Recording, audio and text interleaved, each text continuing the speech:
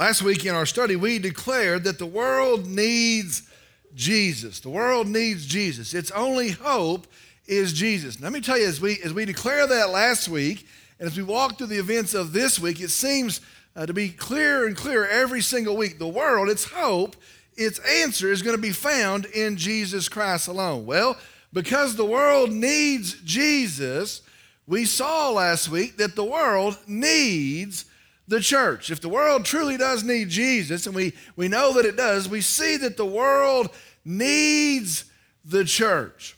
Now I want you to think about that as we start back this morning.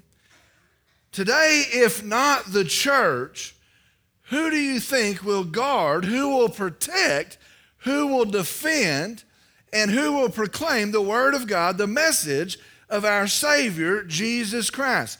If not the church, who is going to protect, who is going to uphold the word of God? Now, I want you to be very sure this morning, it will not be the world. Sometimes we think, well, the world is neutral, the world might help us along. It will not be the world. The world is actually opposed in opposition to the word of God. Now, understand as well, it will not be our universities. Do you know many of our universities started as seminaries or training grounds for pastors? Harvard, Yale, many others as well. The University of Texas was always pagan, but many others started as seminaries. Well, look around today. They have left that. They have fled away from that, and they're actually in the business of belittling the word of God. Now, I think about how crazy that is. We send our kids and we pay small fortunes to places that will actually endeavor to tear apart the very word of God. And so understand, it will not be the universities. We know today it will not be the government. There's some folks that are placing great hope in the government. Look around. Our government operates mainly in disregard of the word of God. And so understand, if it's not for the church, who will defend the word of God? Let me tell you, the answer is this: nobody. Nobody. If it's not for the church, nobody, no one will defend, uphold, proclaim the truth of our Savior, Jesus. Listen today, the truth is this: the world needs Jesus. The world needs the truth of Jesus, and so the flow of that is the world needs the church today. In our study, we're going through Acts. We're seeing the formation, the history of the church. In our study, I hope that we are seeing not just the need for the church, but I hope that we are seeing how marvelous is God's plan, God's creation of the church. And that's something that strikes me every week as we move through our study. What a marvelous thing, what a marvelous creation is the church. Friends, understand today, the church is an awesome thing. It's not some add-on thing. It's not some piece of something else. The church is an awesome thing. It is created by God. It is empowered by God. It is led by God. It is commissioned by God, and it is used for the glory of God. Can you imagine that? The church is an awesome thing. There's no other thing like the church. Well, today we're going to see that again in our study. Today we're going to end the 12th chapter, and we're going to start the 13th chapter. We're going to look at, again, the development of the church, a pretty interesting time in the church. And today our goal is to be instructed, to be taught, to be encouraged in our effort. Today our message is entitled, God's Marvelous Church. God's Marvelous Church. We're in Acts chapter 12, verse 25 through chapter 13, verse 2. Now, I'd love to go to some other verses follow down. We'll get there very shortly. But today, Acts chapter 12, verse 25 through chapter 13, verse 2. I'm going to ask if you'd stand with me in the honor and the reverence of the reading of God's word. Beginning in verse 25, it says this: And Barnabas and Saul returned from Jerusalem, when they had fulfilled their mission, taking along with them John, who was also called Mark. Chapter 13. Now there were at Antioch in the church that was there prophets and teachers, Barnabas and Simeon, who was called Niger, and Lucius of Cyrene, and Manaen, who had been brought up with Herod the Tetrarch, and Saul. While they were ministering to the Lord and fasting, the Holy Spirit said, "Set apart for me Barnabas and Saul for the work which I have called them." Let's go to the Lord in prayer. Dear Heavenly Father, we come and we're thankful today. We come thankful for a Savior, thankful for peace, thankful for hope today. Lord, we come and we're thankful for the Word of God that tells us of our Savior Jesus. Lord, most of all, we're thankful for our Savior, our Lord, our King, King Jesus. Lord, I pray that we would honor you and honor him. I pray that we would exalt you and we would exalt him. And I pray that in the teaching of your word today that we would grow closer to you, that we would grow closer to your plan for us as the church. And I pray the fruit of that would not be just a lecture, not just the passing on of information, but we would stand in a day when the world needs Jesus, and we will be a faithful church that will proclaim the hope of Jesus. Lord, I pray for some maybe in this room that do not know you. I pray that in the hearing of the gospel, in the preaching of your word, that today might be the day of their salvation. Lord, I pray that in all that will go on today, that you would be known and that you'd be glorified. We love you. We praise you. We worship you. We thank you. We exalt you. And I pray in Jesus' name, amen. You may be seated.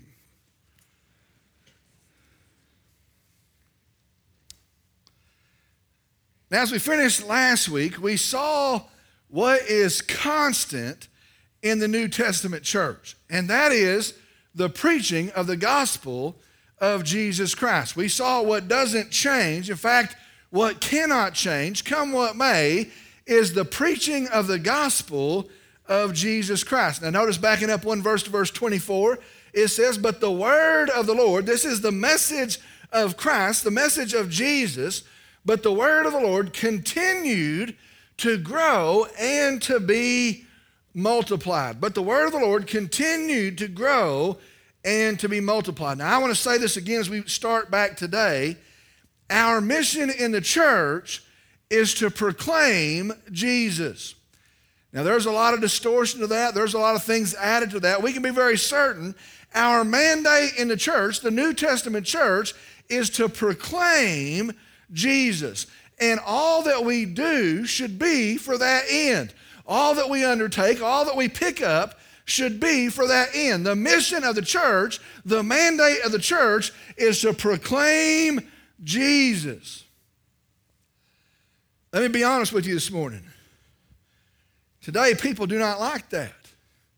Can't we do these things? Can't we have these things for our kids and for our families? Aren't there some other things that we could do that we would enjoy, or some missions that we could take up that would have others think highly of us? People today do not like the truth that the mission of the church is the proclamation of Jesus. Oh, it's okay if it's a piece of what we do. It's okay if it is a group over here in the church that will do that. But I want to tell you today, it is not popular to say what we do in the church is proclaim Jesus. Yet the Bible says it's the gospel that's the power of God unto salvation. The Bible says faith comes by hearing. And the Bible clearly leads us, we in the church are in the business of proclaiming Jesus. And so we end last week, what is constant in the church?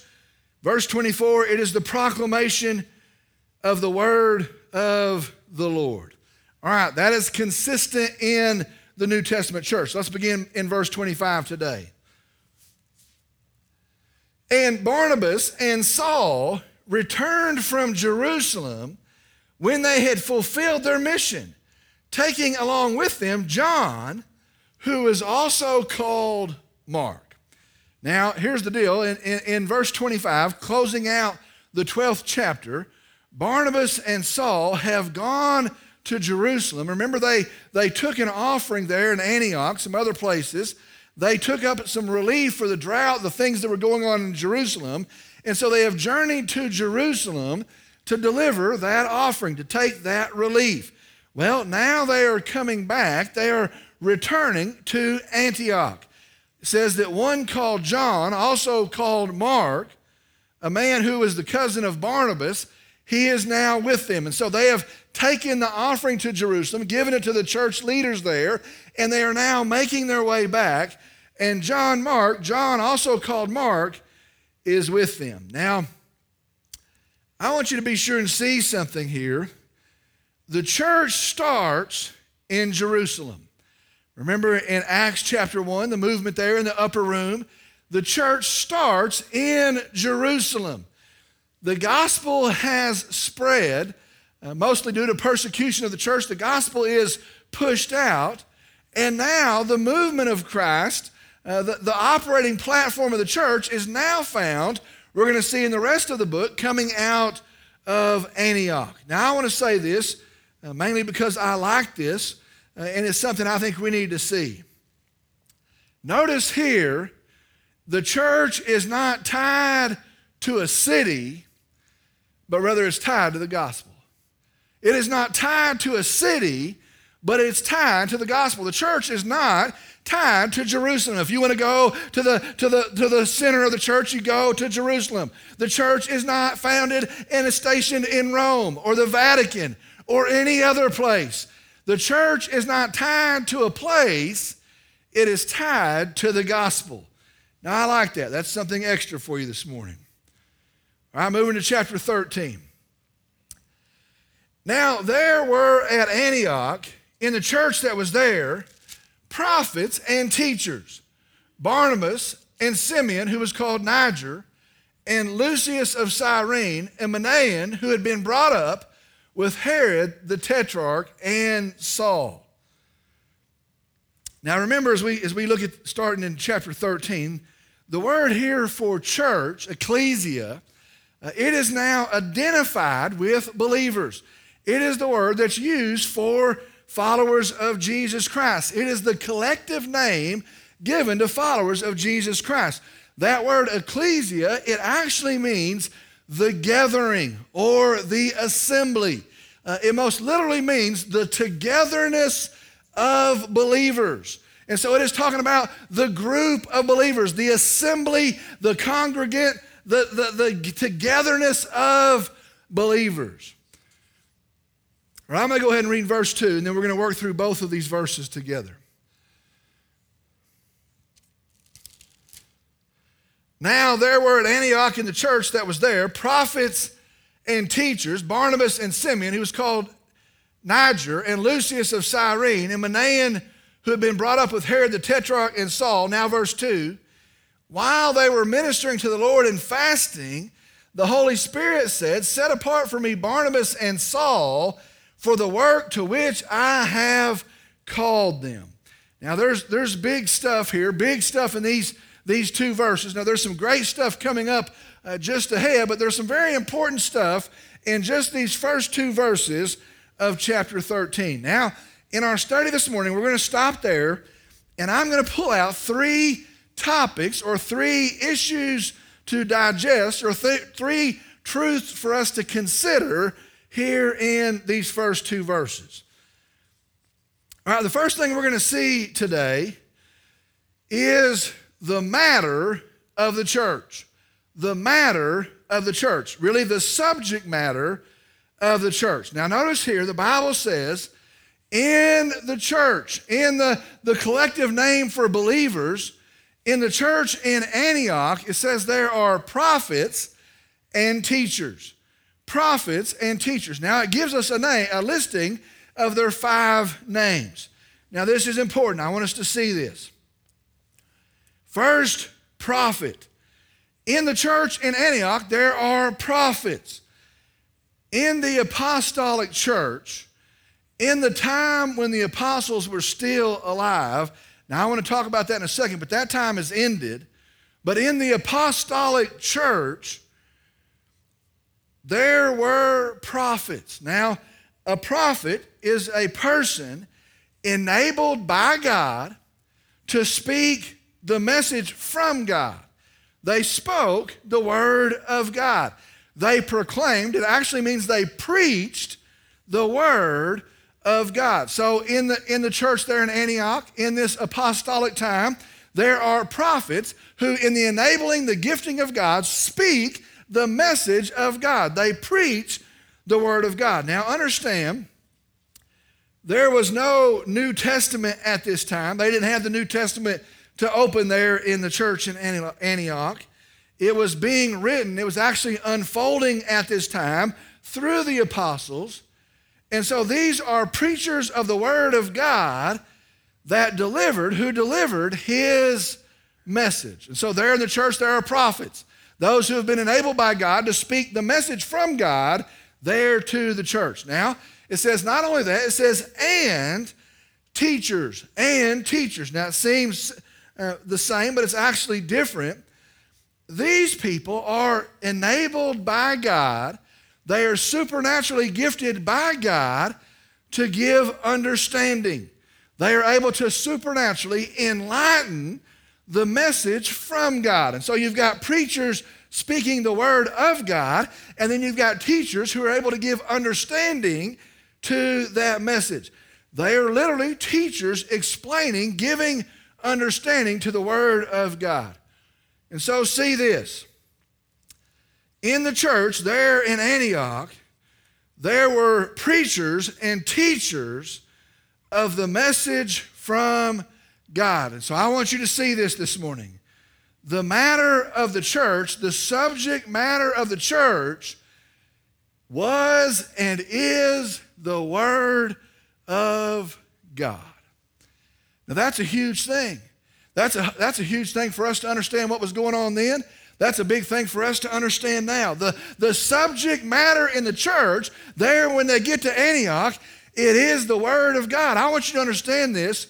Paul didn't go and say the things that were important to him. He didn't say, you know what, I've done these things and I've walked these roads and I've got a pretty good example for you. He doesn't go and proclaim the things that are important to him. Barnabas doesn't teach the valuable life lessons that he learned. He doesn't say, you know what, I've done this and I've learned to be an encourager and you ought to do the same. He doesn't teach valuable life lessons that he has learned. No, the subject matter in the church was the word of God. Today I want us to be very sure, and man, living in the day that we're living in, it's imperative. Our subject matter today is still the word of God. Now I want you to follow with me here. At the end of the apostolic era, with the death of the last apostle, and with the completion, the assembly of our Bible, this office in this manner of prophet ceased in the church. Today it has ceased in the church. Now what that means is we do not have people speaking a message from God that's outside of the Word of God. Today we have the Word of God, our Bibles. Understand, we're not seeking a new message today from a new prophet today, but instead we have the Word of God, our Bible. And so listen, God still has preachers, and He still supernaturally enables and gives preachers, but their message is the Word of God, our Bible. Now this is so important. This is so important right now. Understand. You're sitting here and you're hearing that, and I already know what some folks will say, and I know what some folks outside of our church will say. Well, they'll say, well, does God still speak? Does He still speak to us? Does He speak in our day? Is this just some ancient word? Does He still speak in our day? Does He speak in a relative sense to our situation?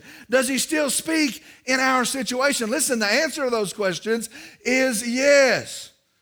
Are preachers still proclaiming His word? The answer is yes, as long as their message is the word of God, the Bible. We have to settle that.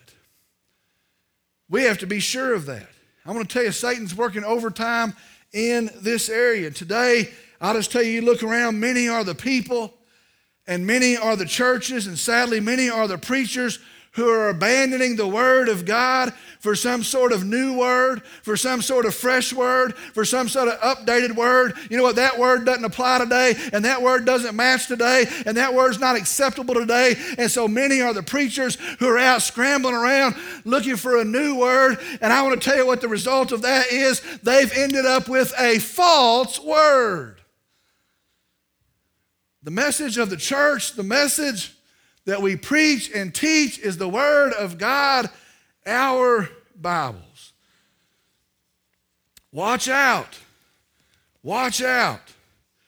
The matter of the church is the Word of God. For us, the Bible. Now, I read that, and man, I'll just tell you, I want to preach a sermon right there.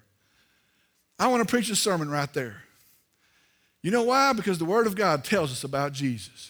You know why? The Word of God tells us about the hope that we have settled in Jesus. And if you start to mess that up, you start to distort that, and you start to change that, I want to tell you we should camp everything on the very Word of God, our Bible. I'd like to preach a sermon right there. I almost am. So that's the first thing, the matter of the church. The second thing we see in these two verses, the minister of the church. The minister of the church. These preachers, these teachers, now it names 5 of them here. Barnabas, he was the encourager. We read of him, he's a faithful and devout follower of Christ. We've met him before in our account.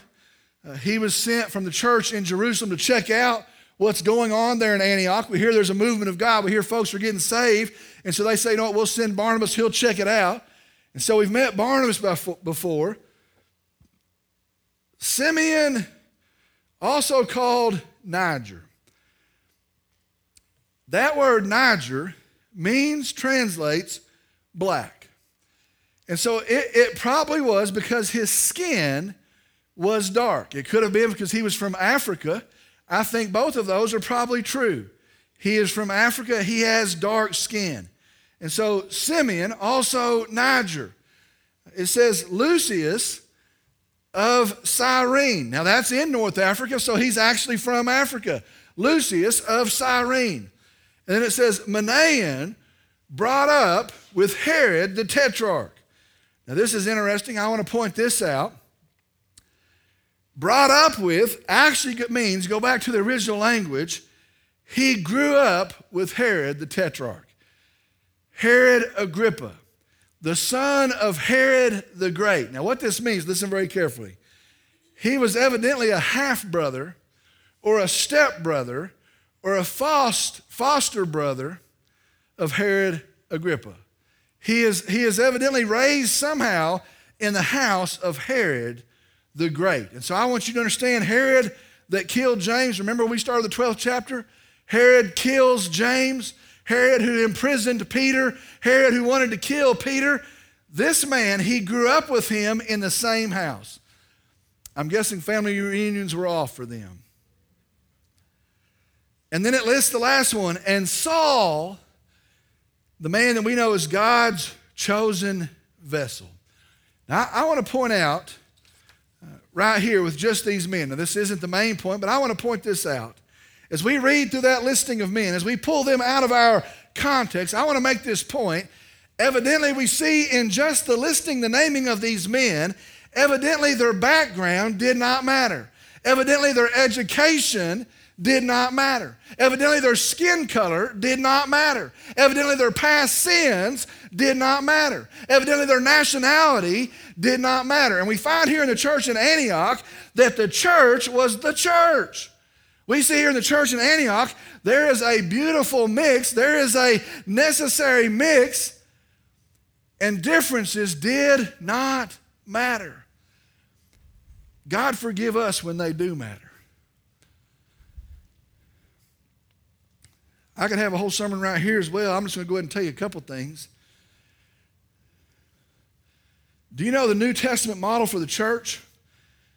By the time we get very clearly here to Acts chapter 13, the New Testament model of the church is not this group and not that group.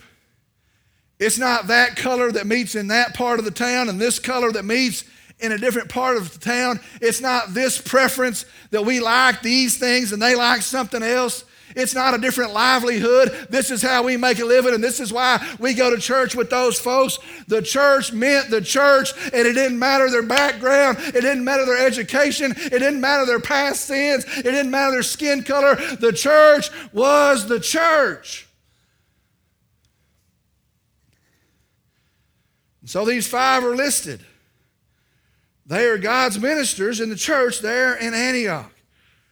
Now I want to point out some things here. The word, this is pretty awesome, the word minister is a Greek word that meant to discharge a public duty. To minister, we kind of have a different idea of that, but it meant to carry out a public duty. Now, it was mostly used in a political sense. And so there, they would have the minister of finance or the minister of taxes, and he would oversee that portion of the government, that portion of the community, overseeing the finances, overseeing the collection of taxes. Or they would have the minister of streets or the minister of public works, and they would oversee the public works that are going on in the community. It is one that carried out a public duty. Well, in the New Testament, they take that word, and we'll start to see that word used. And in the New Testament, it becomes not just a public office carried out. In the New Testament, when Christians grab this word and they begin to use this word, it becomes a pastoral office carried out. And so it is a duty carried out. It had been a public duty for the community carried out. Now it is a pastoral office, a pastoral duty that is carried out. They are ministers. Their office is tied to the Word of God. Now remember the context here. They are preachers and teachers. The subject matter is the Word of God. And so they are ministers, and they are ministers. Their duty is to carry out the dissemination, the distribution, and the explanation of the Word of God. Very simply, God's ministers in the church are ministers of the Word of God. I watched that, and today we're messing that up in a lot of places. Today we see how the world organizes. We see how companies organize. And we say, you know what, we need one of those in our church. It'd be good if we had one of those in our church. Listen, God's ministers in the church are ministers of the Word of God. Now that can take different forms, but we need to be very sure a minister in the church is a minister. Their duty is to the Word of God. Now let me make this practical. I am the pastor, the preacher of this local church, this church. I am a minister of this church. And my duty, my job, my calling, listen, is to minister the Word of God. And you can sit there and say, well, how does that look like? What does that mean? How do I minister in the church? I minister in the church by the proclamation of the Word of God. I watch folks and they make lists. We want this and we want that, and we want an administrator, and we want this and we want a counselor, and we want all these things. Listen, the minister ministers in the church by ministering, proclaiming the Word of God. How do I protect my church? How do I encourage my church? How do I shepherd my church? How do I care for my church? How do I lead my church? How do I love my church? How do I pastor my church? It's in the faithful declaration of the Word of God. I'll just tell you, and I'm pretty adamant about this. The church today, you look around, the landscape has become shipwrecked today. The church today has become powerless today. The church has become hurt today because its ministers are minister of anything else. In fact, I'll say everything else but the very Word of God. That is the subject matter in the church. Let me show you something else here. And I think they're tied together. And God in his wisdom shows us that this is necessary. First thing we see is how they minister. They minister by the proclamation of the word of God. That's what they're ministers of. But I want you to notice here to whom they minister. To whom they minister. Listen to verse 2. I think we might miss this. While they were ministering to the Lord and fasting, the Holy Spirit said, now it gives us the rest of the verse, while they were ministering to the Lord. Now this is a big deal. They preach to people, they teach the people, they lead, they shepherd the people, but their duty, remember it's the word minister, it is the discharge of a duty. Their duty is only to God. That's what it says. Their duty, now listen, they're preaching in the church, they're teaching in the church, but their duty that they're carrying out and fulfilling is only to God. Be sure the called minister of God, their stewardship is to God. The called minister in the church, their faithfulness is to be to God. And so listen, their audience alone is God. If you start trying to please people, if you start taking your cues from the people, church, if you have a poll taker in the pulpit, it will not work. If your minister comes in and says, what is it that you want to hear? What is it that you want me to refrain from saying? Where would you like me to go? What pleases you? If they're taking a poll and not standing in their pulpit faithful to the word of God, it will not work. I'm going to tell you the hardest part of my job. Hardest part of my job is that the Bible says, and God actually says, that I will give an account. Do you know the Bible says that? Folks come along and say, I don't like him, I don't like what he's doing, I don't like this, I don't like that. Listen, I will give an answer for my leadership as pastor in the Lord's church. And I want you to be very clear, there won't be a group of us that walk in on that day. There won't be anybody that comes with me for support. There won't be a committee that goes with me. There won't be a committee that gives an answer. There won't be a bunch of deacons that stand beside me. I, the Bible says, will give an account for my leadership, my stewardship to him in the church he placed me in. My service is unto God, and so I will answer to God. The called minister is a minister of the word, and they are a minister serving the Lord. Now, I thought about that yesterday afternoon. Let me tell you the good news of that. Do you know there's good news in that? The good news in that is this: that's how you want it. Do you know what you need to hear is not a message of a man? What you need to hear is not the message of a culture. What you need to hear is not the message of what somebody deems is the message of the hour. What you need to hear is the word of God. And so I want to tell you that is a good thing. That is good news. Jesus is the Lord. Jesus is the head of the church. And so Jesus is the audience. That is a good thing. So the third thing, the matter of the church, the minister in the church. And the third thing is this: the master of the church. The master of the church. Now I want you to see something, and it's pretty clear, but we might miss it if we're not careful. Notice in all of these verses, we're going to see it coming up in some verses further down, but in all of these verses, especially these first two verses, see something. Who is doing the directing there? Wasn't it Paul? Doesn't he show up and he's the chosen vessel of God? Doesn't he say this is how it's going to be? Who is doing the calling there? Who says this is how it's going to be? Who is doing the deciding there in the church? Again, we're going to see it in the coming verses, but I want you to notice here as we read these two verses, it is God. It is God who enables in his church. It is God who decides in his church. It's God who directs who's going to be set aside there in his church. God is the master of the church. You know why that's important? Because we might have said, you know what? leave Paul and Barnabas here. I sure like his preaching. I sure like his encouraging. This is the growing church. This is where it's at. This is where God's working. You know what? Leave them here. In fact, we had a committee. We decided, leave them here. Or we might say, you know what? Don't send any of them.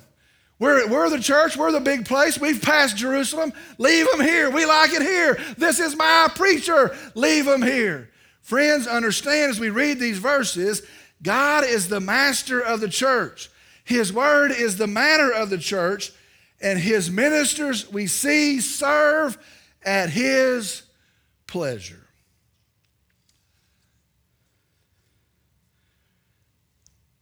Now let me just bring it together by saying this. What is the reason for all of that? Can't we deviate in a couple areas? What's the reason for all of that? Why does it matter? Why does it matter that this is how it is? What is the purpose of all of that? Listen to me very carefully. The purpose is that Jesus would be known. The most important thing on earth is that Jesus would be known. The most crucial, critical thing that could take place is this passing out, the dissemination of the message of Jesus Christ. The most critical thing is that Jesus would be known. Why does it matter if the church operates according to what God has said? It's because Jesus must be known. Let me tell you this. Today, right now, we have the truth. I think we sometimes forget that. Listen, I don't need 10 different books to help me interpret this book. We have the truth. I don't need to go somewhere and get trained for 16 years and have this and have that to say, you know what, I hope we can figure it out, and we have to deduce this, and we have to critically analyze this to see if this is the truth. God says this is his word, and his word is truth. We have the truth. Listen, you have the truth in the word of God. Let me tell you about that truth. That truth tells us that we've sinned. All of us were sinners. And we go through life saying, what's wrong with me? I can't figure out this about me. I don't know why I do the things I don't want to do. I don't know why I can't stop these things. I want to tell you the truth is we are sinners. I have sinned. This truth tells us, you know what, there's a punishment for sin.